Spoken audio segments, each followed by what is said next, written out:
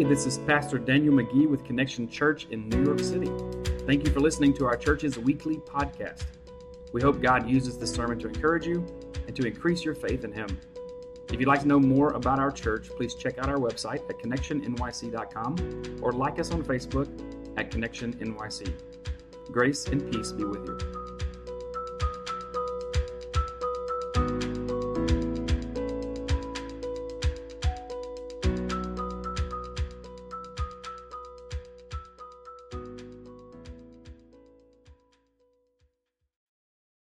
A reading from the book of Exodus.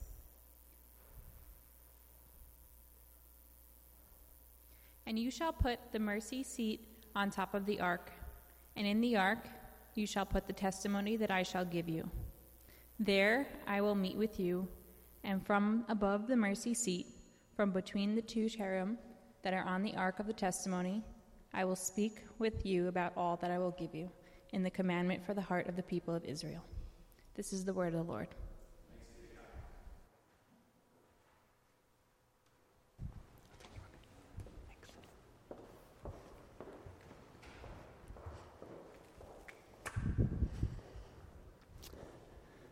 Amen. Welcome to the house of the Lord tonight. I'm excited to share with you the next installment of our series entitled The Way Forward. And tonight, the big idea is that God comes near. Everybody say that with me real fast. God comes near. I said it too fast for you, didn't I? One more time. God comes near. God is making a move toward His people. During the middle of their repeated disobedience, if you've been here the last few weeks, you know that the people of Israel have not been model followers of God, right? They have cursed Him. They have wanted Him to send them back into slavery because they failed to believe Him. They were lacking trust in Him. Over and over and over again, we see the people of Israel being caught up in unbelief. And yet, in the midst of their unbelief, we see here God moving into the neighborhood. Tonight, in the midst of your unbelief, whether it's your unbelief in the good news of Jesus Christ, the gospel, or the midst of your unbelief that God is actually going to get you out of that never-ending, dead-end job, or the unbelief that you're never going to get out of that relationship, or you're never going to get into a relationship that you want and that's healthy for you, I want you to know from the beginning that God is coming near. And it's not because I say it or because it happened in Exodus thousands of years ago to people that we have no idea who they are, but it's because of the message of the good news of Jesus Christ that we'll see so clearly throughout this sermon. So we're often tempted to think, though, that God comes near to us when we are obeying Him, or He comes near to us when we do the right things, or He comes near to us when we feel like He is near to us. But listen and hear this. God responds to His love for you, not to your repeated attempts to satisfy some feeling or some need in yourself. God responds to His love. And it is for that reason that we can sing that song and know that it's true. That we know that God will never let us down. Because we have let Him down, but He's not responding to you. He's responding to Himself. You see, God is going to show the people of Israel, and I hope will show you and I tonight, that it doesn't matter if you have unbelief. It doesn't matter if you are lacking in faith. God says, I'm going to come near. And when I prove myself to you, I want you to respond by drawing near to me. So let's continue this sermon series about the way forward. The very first thing I want us to see tonight is what happens in that passage right there that Charity just read for us. So if you're taking notes tonight, number one, this point is that God is among us. God is among us. This is a pivotal point in the history of mankind, what we just read right there. God is a royal deity who decides based on what? Israel's obedience? No, based on His love for His people to move into their neighborhood. This 2-chapter soliloquy, I invite you, go read it at home tonight. Just don't do it when you're too tired because you might fall asleep. Because it's just instruction after instruction after instruction after instruction, giving very specific details of how they are to build God's house. Well, who builds a house? Someone who's moving into the neighborhood. And that's what God's doing. He's this royal deity. And the beautiful thing about this passage that I'll read here in a moment is that I want us to see tonight that this is a royal deity who doesn't move into the neighborhood to live near the rich and the privileged, like you and I might assume. He doesn't come near to only the people who have political power or economic favor. He doesn't come in only to the gentrified neighborhood. This is a God, a royal deity, who comes near to each person in full. He comes near regardless of their status, regardless of their involvement in the giving of the offerings.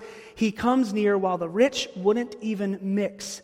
He comes near in a way that is unique because while the rich wouldn't mix with the poor, this royal deity comes to unite the rich and the poor. Listen to this.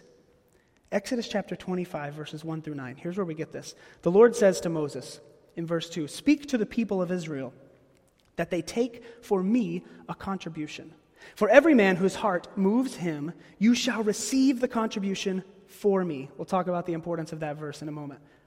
But first this, verse 3, "And this is the contribution that you shall receive from them: gold, silver, bronze, blue and purple and scarlet yarns, fine twined linen, goat's hair, tanned ram skins, goat skins, acacia wood, oil for the lamps, spices for the anointing oil and for the fragrant incense, onyx stones and stones for setting, for the ephod and for the breastpiece. And let them make me a sanctuary," or dwelling place, "that I may dwell in their midst. Exactly as I show you concerning the pattern of the tabernacle and of all of its furniture, so you shall make it." God says, build me a house. And he says it in a way that is surprising to Israel, but you and I could miss if we don't look deeply. This is where God is making very clear that he is a royal divine entity who doesn't move in and live in the rich neighborhood. How do you say that? Listen. He asks for some items, right? Gold, silver, and bronze, blue and purple and scarlet yarns, and fine twined linen. Don't those sound like the things of royalty? That's because they are. He's asking in that moment for the people who have wealth and abundance to give.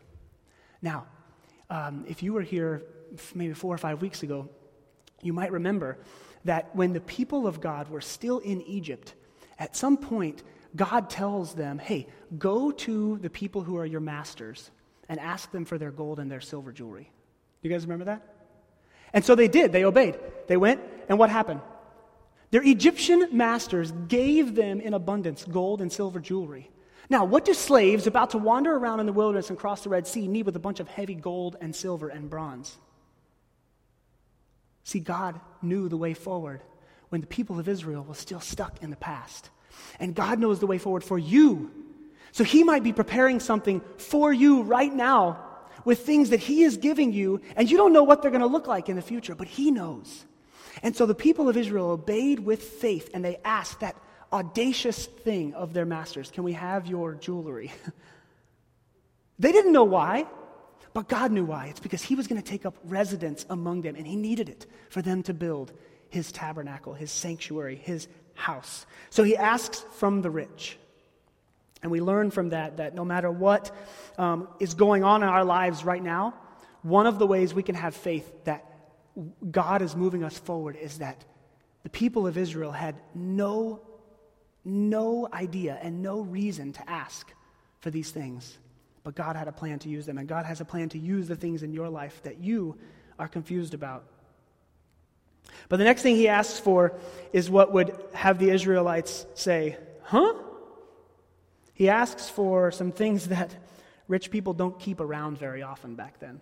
Goat's hair, tanned ram's skins, goat skins, acacia wood, oil for lamps, spices, and the anointing oil, for the fragrant incense, onyx stones and stones for settings, and the ephod for the breastpiece. He asks for the things of royalty, and he asks for the things of poverty. You know what he's saying?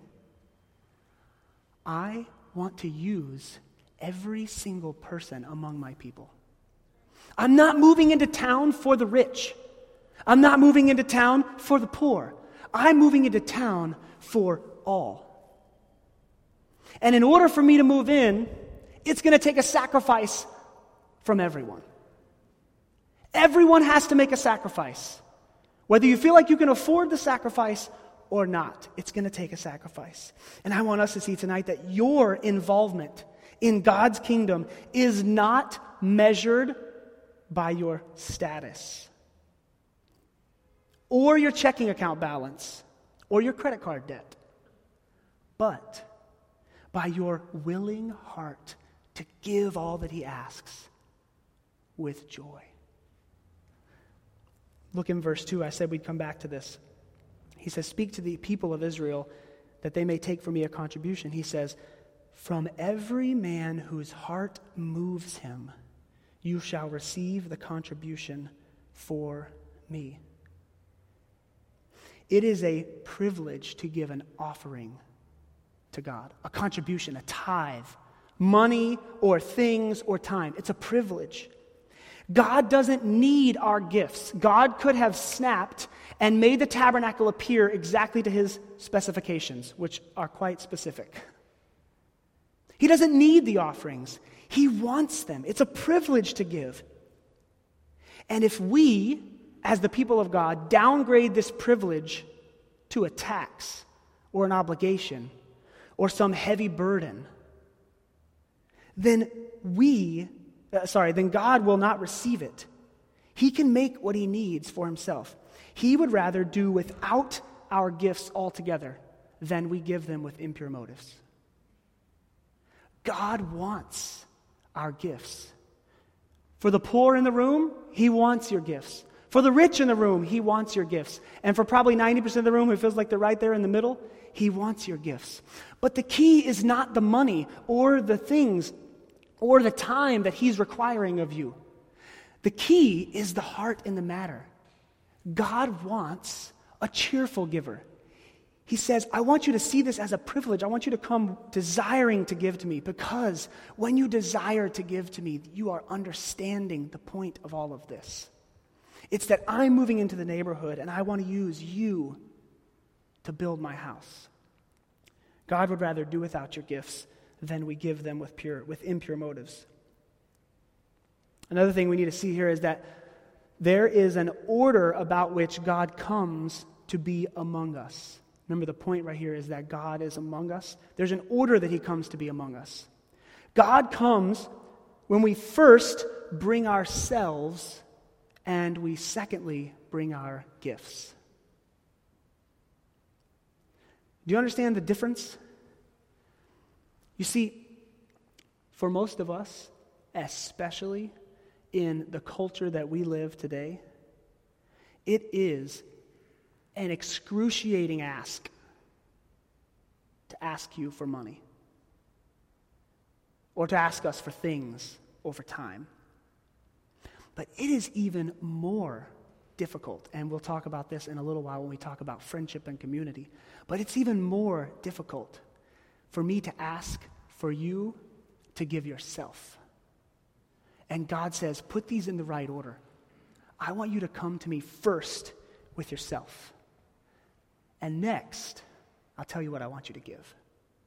So we need to make sure that in our heart, this order is correct. God comes to be among us when we come to him with our whole selves and we say, God, what is it that I have that you want to use?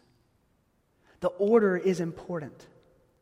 So this tabernacle is God, like I said, moving into the neighborhood. He's moving into the lives of the people of Israel, the Israelites. No longer will he meet only with Moses on a high mountain, or no longer will he lead them only by cloud and fire. Now he will come and dwell among them, among all of them, with equity. And not only is God among us, But here in this next passage, we see that there is more to the steps that he is taking. Exodus 25, verse 22. The Word of God says this: "There, in the sanctuary you will build, there I will meet with you. And from above the mercy seat, from between the two cherubim that are on the ark of the testimony, I will speak with you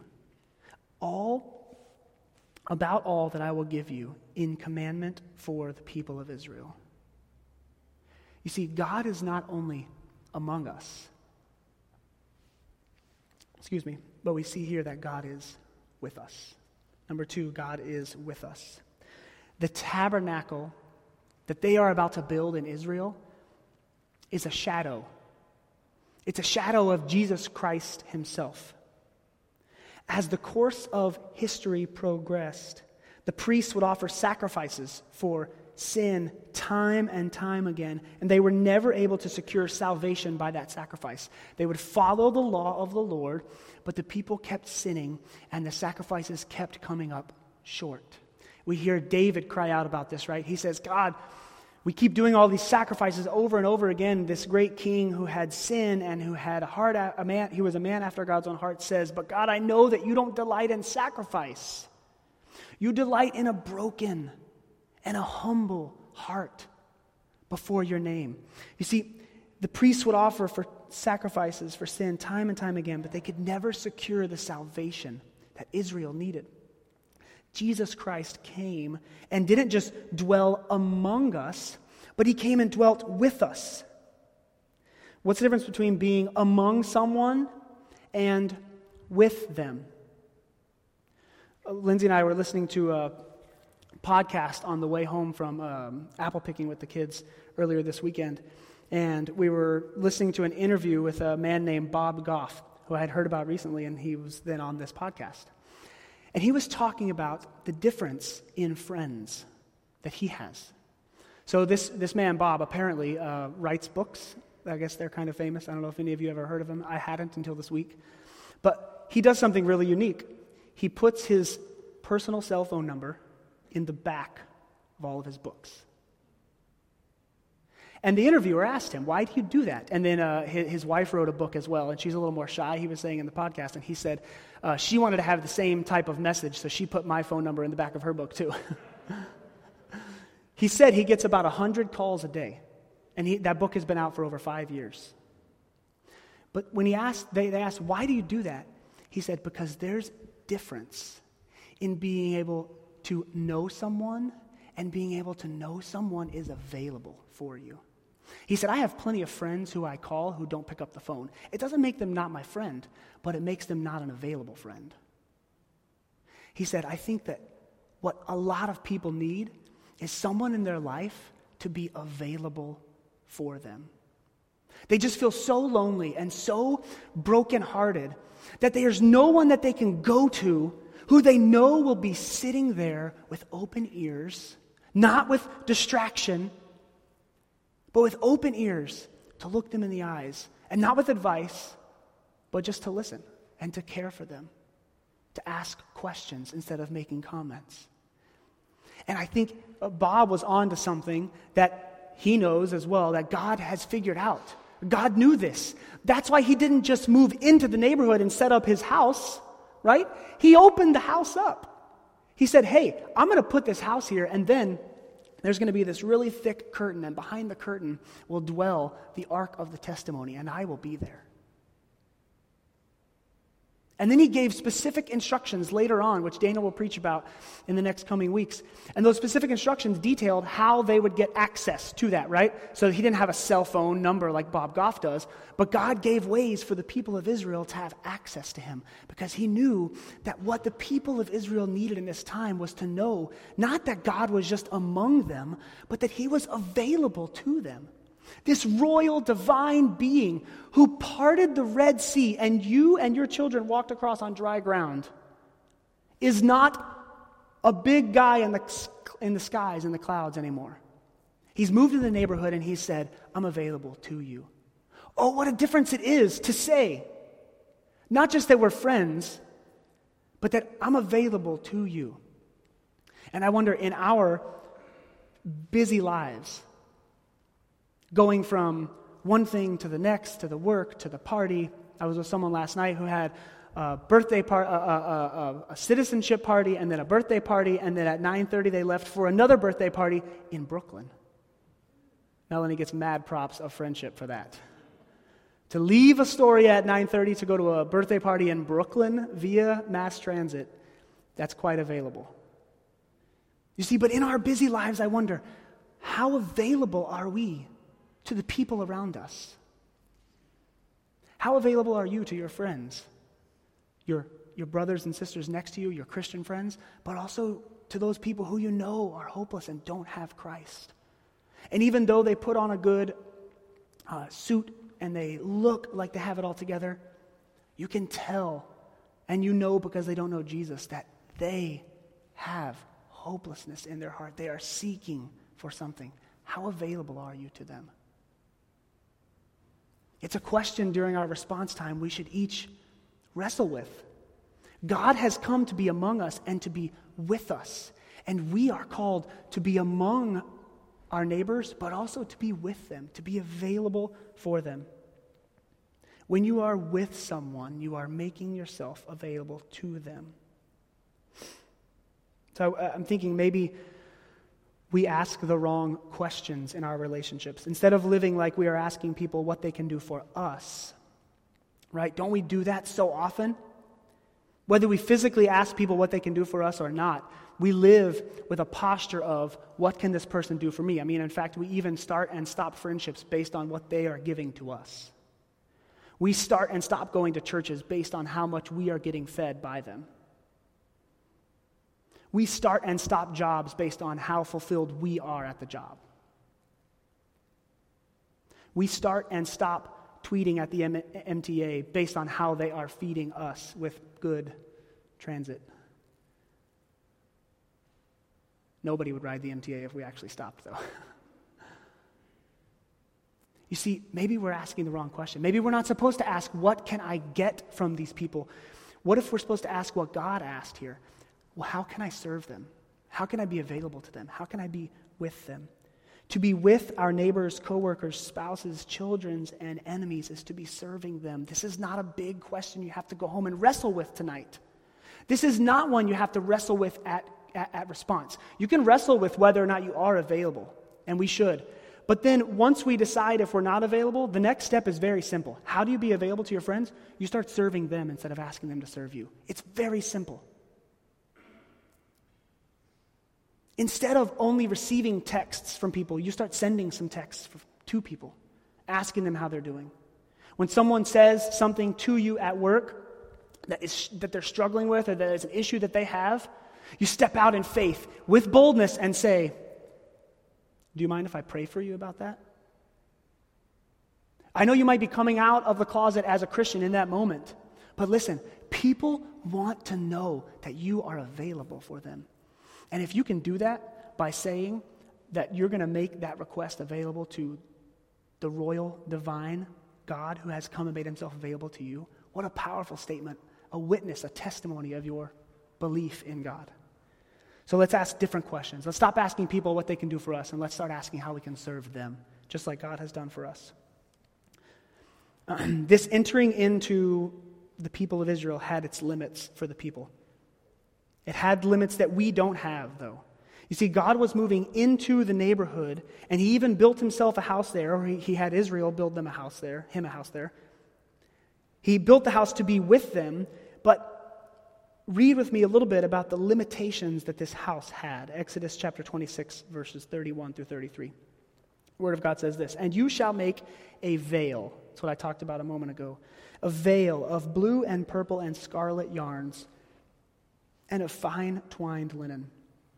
It shall be made with cherubim skillfully worked into it. And you shall hang it on 4 pillars of acacia, overlaid with gold and hooks of gold, and 4 bases of silver. And you shall hang the veil from the clasps, and bring the ark of the testimony in there within the veil. And the veil shall separate for you the holy place from the most holy. You see, God moved into Israel. He moved into the neighborhood, but Israel's sin was ultimately keeping them separated from their Father. This veil was an indicator that although God was in the neighborhood, there was something separating the people of Israel from God that had to be overcome in order for there to be full access to all of the holiness contained within this royal being.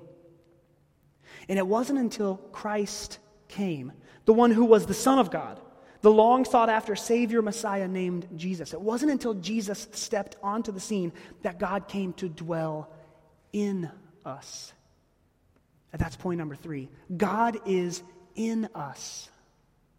So 1, God is among us. 2, He is with us. You see the differences between those, being among someone, then being with them, having access.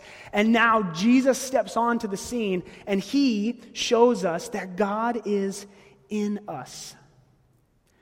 There's a great English preacher named Charles Spurgeon, who I got to go to a few months ago, the church where he preached his many, many thousands of famous sermons. And he had something very poignant to say on this topic about God in us. Listen to what he says as I quote Charles Spurgeon. He says, "I know there are a great many fishermen here this morning." Are there a great many fishermen here this evening? No. I promise it still works, though. Listen. "When you are out at sea, you like to know that there are plenty of fish in the sea, all round your boats. It's a fine thing to get in among the great shoals of fish. Yes, but there is one thing better than that. Fish in the sea are good, but fish in the boat are the fish for you. Once you get them in the net, or better still, safe into the vessel, you are glad.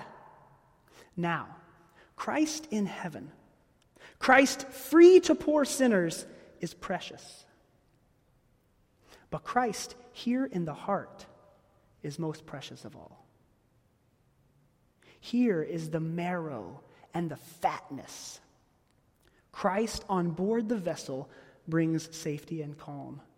Christ in your house, Christ in your heart, Christ in you, that is the cream of the matter, the honey in the honeycomb.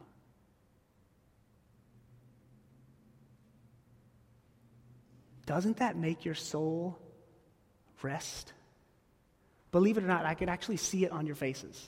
The difference in when I was preaching a moment ago, and after hearing that, Christ in your house, in you, that's the honey in the honeycomb. Sure, having Him with you brings safety and security, but the icing on the cake, as it were, is having Him in you. Today we might say something like this: I know there are many single people in the room who desire marriage. Being on a dating app with tens of thousands of local single people is good. But the third date with someone you have good chemistry with is the honey in the honeycomb. Even better still, giving yourself to them in covenant marriage is the most precious of all. We think of $1 million or $1.6 billion, like the lottery is right now. We think of that figure differently when it's in our bank account than if it's just in the bank we go to.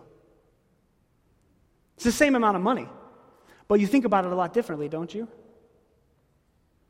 Seeing your friends reconcile with an enemy is sweet. But laying down your pride and being joined in friendship with someone you once hated is sweeter still. It is certainly a fine thing to see and smell a high-quality, locally sourced, grass-fed, organic slab of beef, sizzling in full fat, salted, whipped butter, in a cast iron skillet. I feel like even the vegans could maybe appreciate that description. Just replace it with tofu. I understand. But it is greater still to have that beautiful blessing of beef be brought to your place at the table, rather than just seeing and smelling it and hearing the words from that waiter or waitress, bon appetit. Do you understand the difference about God being among us and with us and actually in us? You see, the difference is when God moved in the neighborhood and lived among the people, there were these rules, there were these boundaries set up. There was even a place called the holy place and another place called the most holy place. And see, most of us in this room, unless you were of the tribe of Levi, would never even see those places. So he was among them. And then yearly, with the threat of death, the high priest could enter into, so he was with them, with these strict rules. He could enter into the Holy of Holies to make sacrifice. They actually would tie something to the foot of the high priest in case he didn't confess or wash correctly and he was killed in the presence of God, so they could pull him out. See, there's a difference between God being among us and with us and what you and I have today. Because of the sacrifice of Jesus Christ, which we'll celebrate in just a moment in communion, because of that sacrifice, God is not just among you or with you, He is in you. And it's the difference between having a sea full of fish and a boat full of fish and a mouth and a belly full of fish. So as the musicians come and we wind down to a close, I want to invite us into a time of questioning. You see, it is good that God will never let us down. Those words that we sang could not be any more true. But I want to know what it's like for you and I to look at the people who we are among and we are with and only ask for what they can do for us. And see what it would be like if we would transform that thinking. Instead of asking from them, we would be offering ourselves to them. Because, church, when Christ is in you, you become the pillar of holiness, of righteousness, the lighthouse for your unbelieving friends and neighbors. When He is in you, you become the beacon of hope. You become the salt on the top of that steak. You see, a steak is a good thing. It's good for you to be in your neighborhood. It's good for you to be a Christian. But a bland piece of beef to your neighbors doesn't fill the heart with gladness like one coated with the right amount of salt. And church, you and I are that salt. We have moved into the neighborhood, but I wonder, what is stopping us from moving into, to being available for our neighbors and our friends and our enemy? What is stopping you? Maybe you're here tonight and at the beginning of the sermon when we're talking about God being available to all, you were burdened because either because of your poverty, you feel like you've never been able to look the right way to get access to God, like some can. And you need to hear that God says, hey, are you willing? Will you come to me? Bring me your goat's hair. Bring me that tanned hide. I have something that I've been working in your life for years and I want to use it, but you got to come to me willing. Maybe you're here and money is not a problem for you. And you're saying, God, I have all of these things to give you. Which ones do you want? And He's whispering in your ear. You're missing the point. Forget the things. I want you. I want you to come to me. I want you to offer yourself to me. Be willing to let me transform you. And then I'll show you where to put the gold and the silver. And trust me, I know the way forward. I got you that job you didn't deserve years and years and years ago for a reason. That reason is to build up my kingdom. That reason is to bring hope to your neighbors. That reason is to sow into the church so the church can love the community. Maybe just spiritually speaking, we all need to acknowledge our poverty. You see, the real beauty of the gospel is that Jesus Christ came. He left his among us and his with us, and he came to dwell in you, and he did it because he loves you. And it seems like there's a lot of messages in your life and my life right now that would have you to believe that there's not anyone that loves you. Maybe at least not outside your close relationships with the people you love. That the world is against you, and your job is against you, and your family is against you. And God wants to look at you and say, listen, I am for you. I will never leave you or forsake you. I've moved in. I'm right among you. Maybe God is saying this to you tonight. I am here with you, but open up. Let me come inside of you and show you the things that I have been working in you to be used for my glory. The reason you keep banging your head against the wall is because you're trying to use the things that God has given you for your own glory. I'm excited to hear how God challenges us to take our next step. Our next step in faith. Not knowing. That's the point of faith, right? That we don't really know what's going to happen. But God is calling you out into the choppy waters. He's saying, focus your eyes on me. I'm among you.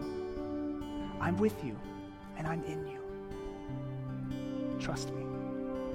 Let's pray.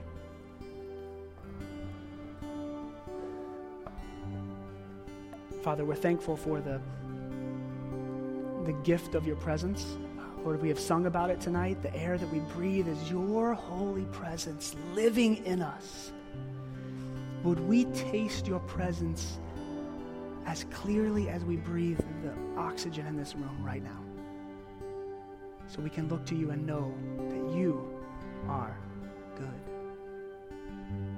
Thank you, Jesus. In your name we pray. Amen.